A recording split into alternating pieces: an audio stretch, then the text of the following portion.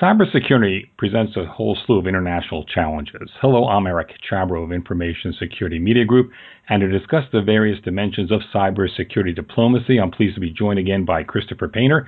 He's been coordinator for cyber issues at the U.S. Department of State since February 2011. Welcome back, Chris.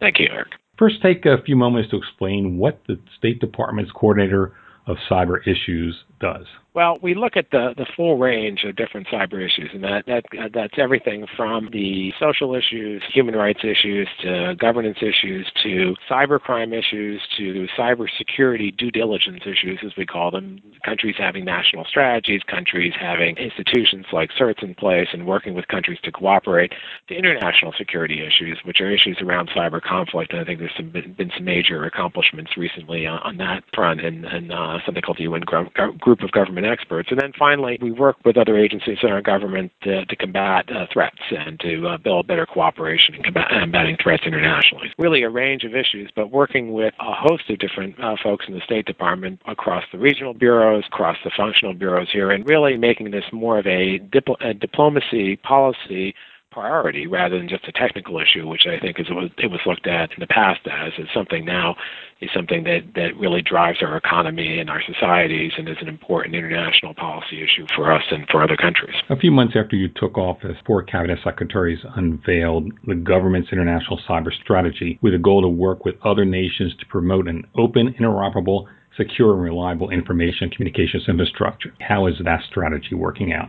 I think very well. That strategy was very important for us, both to bring our own government together, because many different agencies in our government have a piece of even our international issues and our international diplomacy, everyone from DHS to the Department of Justice to Commerce to Treasury to Department of Defense, to us certainly. And just every agency has a piece of this, and it really brought all those agencies and all those missions together in one document with this overarching goal of an open, interoperable, secure, and reliable information and communications infrastructure around the world based on norms of behavior, appropriate norms of state behavior. So that's been our sort of our underlying strategic document. And since that document has come out, we, working closely with our interagency partners, have been advancing that international strategy and advancing our cyber diplomacy. And I'll give you some highlights of that. We've launched whole-of-government dialogues with many other countries around the world. And whole-of-government is important here because it's not enough for just the State Department to be talking to a foreign ministry someplace. It's much better for us to have all of our colleagues throughout the government as a unified team talking to a whole-of-government on the other side on these issues as they are looking at these increasingly as a serious policy issue. So we've launched these whole-of-government dialogues with Brazil, with India, with Germany, with South Africa, with Korea, with Japan. We are creating under what's called the Joint Presidential Commission, a working group on cyber with the Russian Federation. We recently had the first inaugural meeting of our cybersecurity working group with China, and we are doing more of these kind of engagements, both with our traditional allies and friends, but also with other countries too around the world. So that's been important. So that's been one highlight, and I think those discussions in all those forums are important. A second is we've been doing a lot of capacity building and outreach to the developing world, and I think it's important, this issue is important not just for the developed world, but for the developing world too. And they are important as they now start developing their own broadband communication policies. They're getting more connectivity, that they develop those policies in a way that really champions the open nature of the Internet, but also makes it secure. We've done capacity building seminars, regional ones, one in partnership with the government of Kenya for the West African countries, one in Senegal and one in Ghana for the French and English East African countries. And we're planning more of those kind of activities, and I think that's been important as well. The third is that we have made some real progress, I think, in a number of fronts. Many countries have cyber strategies now, and cybersecurity strategies are very important because it elevates that as a priority issue, and it pulls governments together and makes sure they have the right institutions. But it also makes it easier to have bilateral conversations, both on the technical level and policy level with countries. So there's something like, I think, almost 20 countries that have cyber strategies. About 10 countries now have positions that mirror mine, that have created positions in their foreign ministries to really raise the diplomatic aspects of this, and I think that's important as well. And then we've also trying to build more cooperative frameworks around cybersecurity. So when we see a threat, whether, for instance, a denial of service attack against our financial institutions, we've been reaching out not just at a technical level, but on a diplomatic level, too, to say we really want to encourage this is important to us. We want to encourage cooperation, and of course, we will be responsive on that side too. Across the board, a lot of, I think, important developments. And then on the security front, the international security front, there's a landmark consensus that was reached in what's called the Group of Government Experts in the UN that said that international law applies, including the law of armed conflict, to cyberspace, just like it does in the physical world.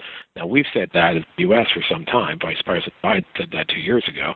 But having a group that includes Russia, China, India, and others say that, I think, is very powerful and very important. And also affirming the importance of doing confidence-building measures between countries to try to make sure that you don't have the kind of escalation, you don't have misperceptions or miscalculations, that you dial down the chance of conflict. President Obama announced the first bilateral confidence-building measures in cyberspace with the Russian Federation at the G8 summit, and we're also working in a number of international fora to do that. So I think a lot of activity.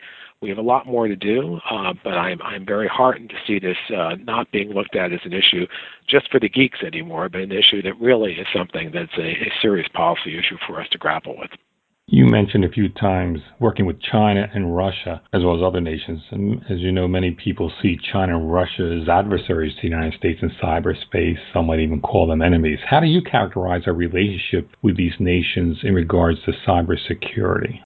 So I think it's important for us to engage with all countries around the world, and I think it's important for us to engage with Russia and China. With Russia, as I mentioned, it was very important for us to establish these cyber confidence building measures. And for Russia, let me tell you what those are. That one of them is more exchange of CERT information, technical information about threats.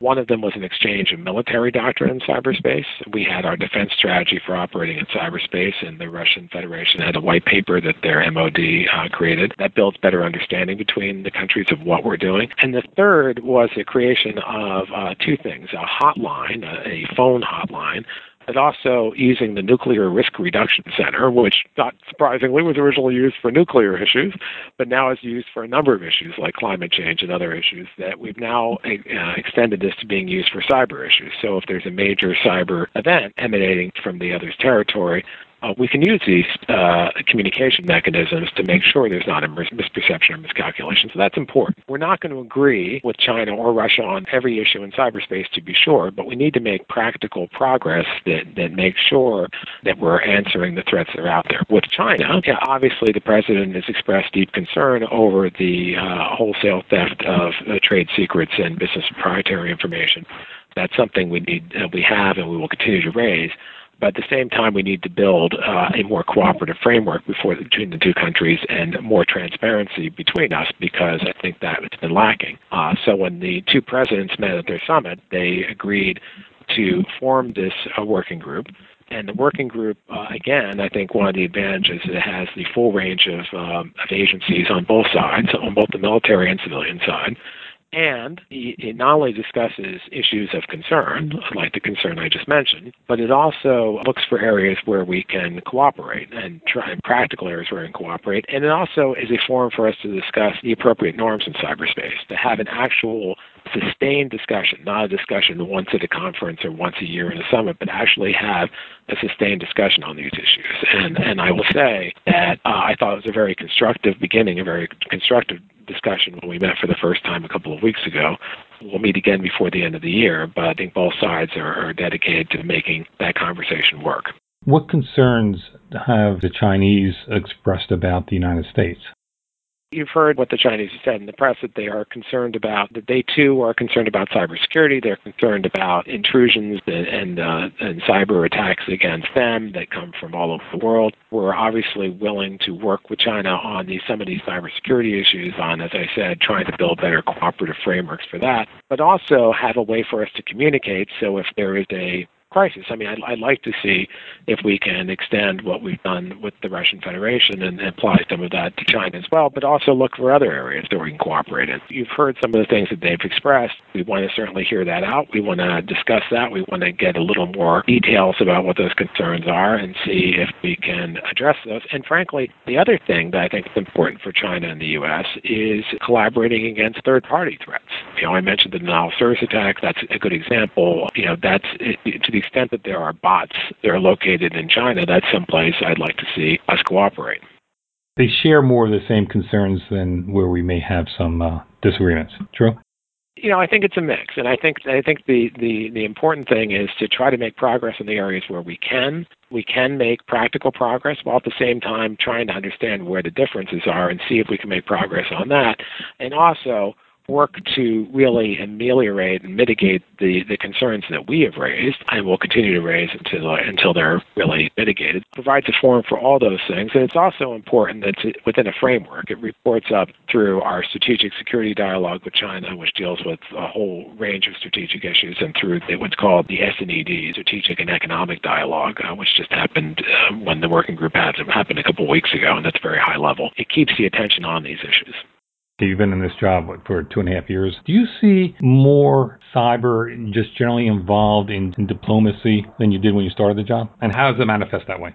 When I started, it was just me. This is the first foreign ministry anywhere in the world that said, cyber is an important enough issue, and it's spread out enough within the department because there are all these different people who are working on it that we really need to try to, for want of a better term, up our game, make sure that we are speaking with one voice in our U.S. policy, working together with the different stakeholders, both within government and outside of government, the private sector and civil society. Really, I think, make this more of a priority and integrate these issues. When we talk about cybersecurity, when we talk about human rights, when we talk about governance issues, it's important that we think about all those as a package because they are in many ways interrelated, and the debates that happen in a lot of these forums are interrelated. So that was 2 years and 4 months ago. Since then, as I mentioned, about 10 countries have created similar posts. We've launched all these dialogues. Countries raise this routinely in high-level meetings with the U.S. I like to say cyber is the new black now. Everyone cares about cyber, and that's a good thing. It is really, I think, raise the profile of this issue around the world. I increasingly see that everywhere I go, every trip I take, every meeting I have,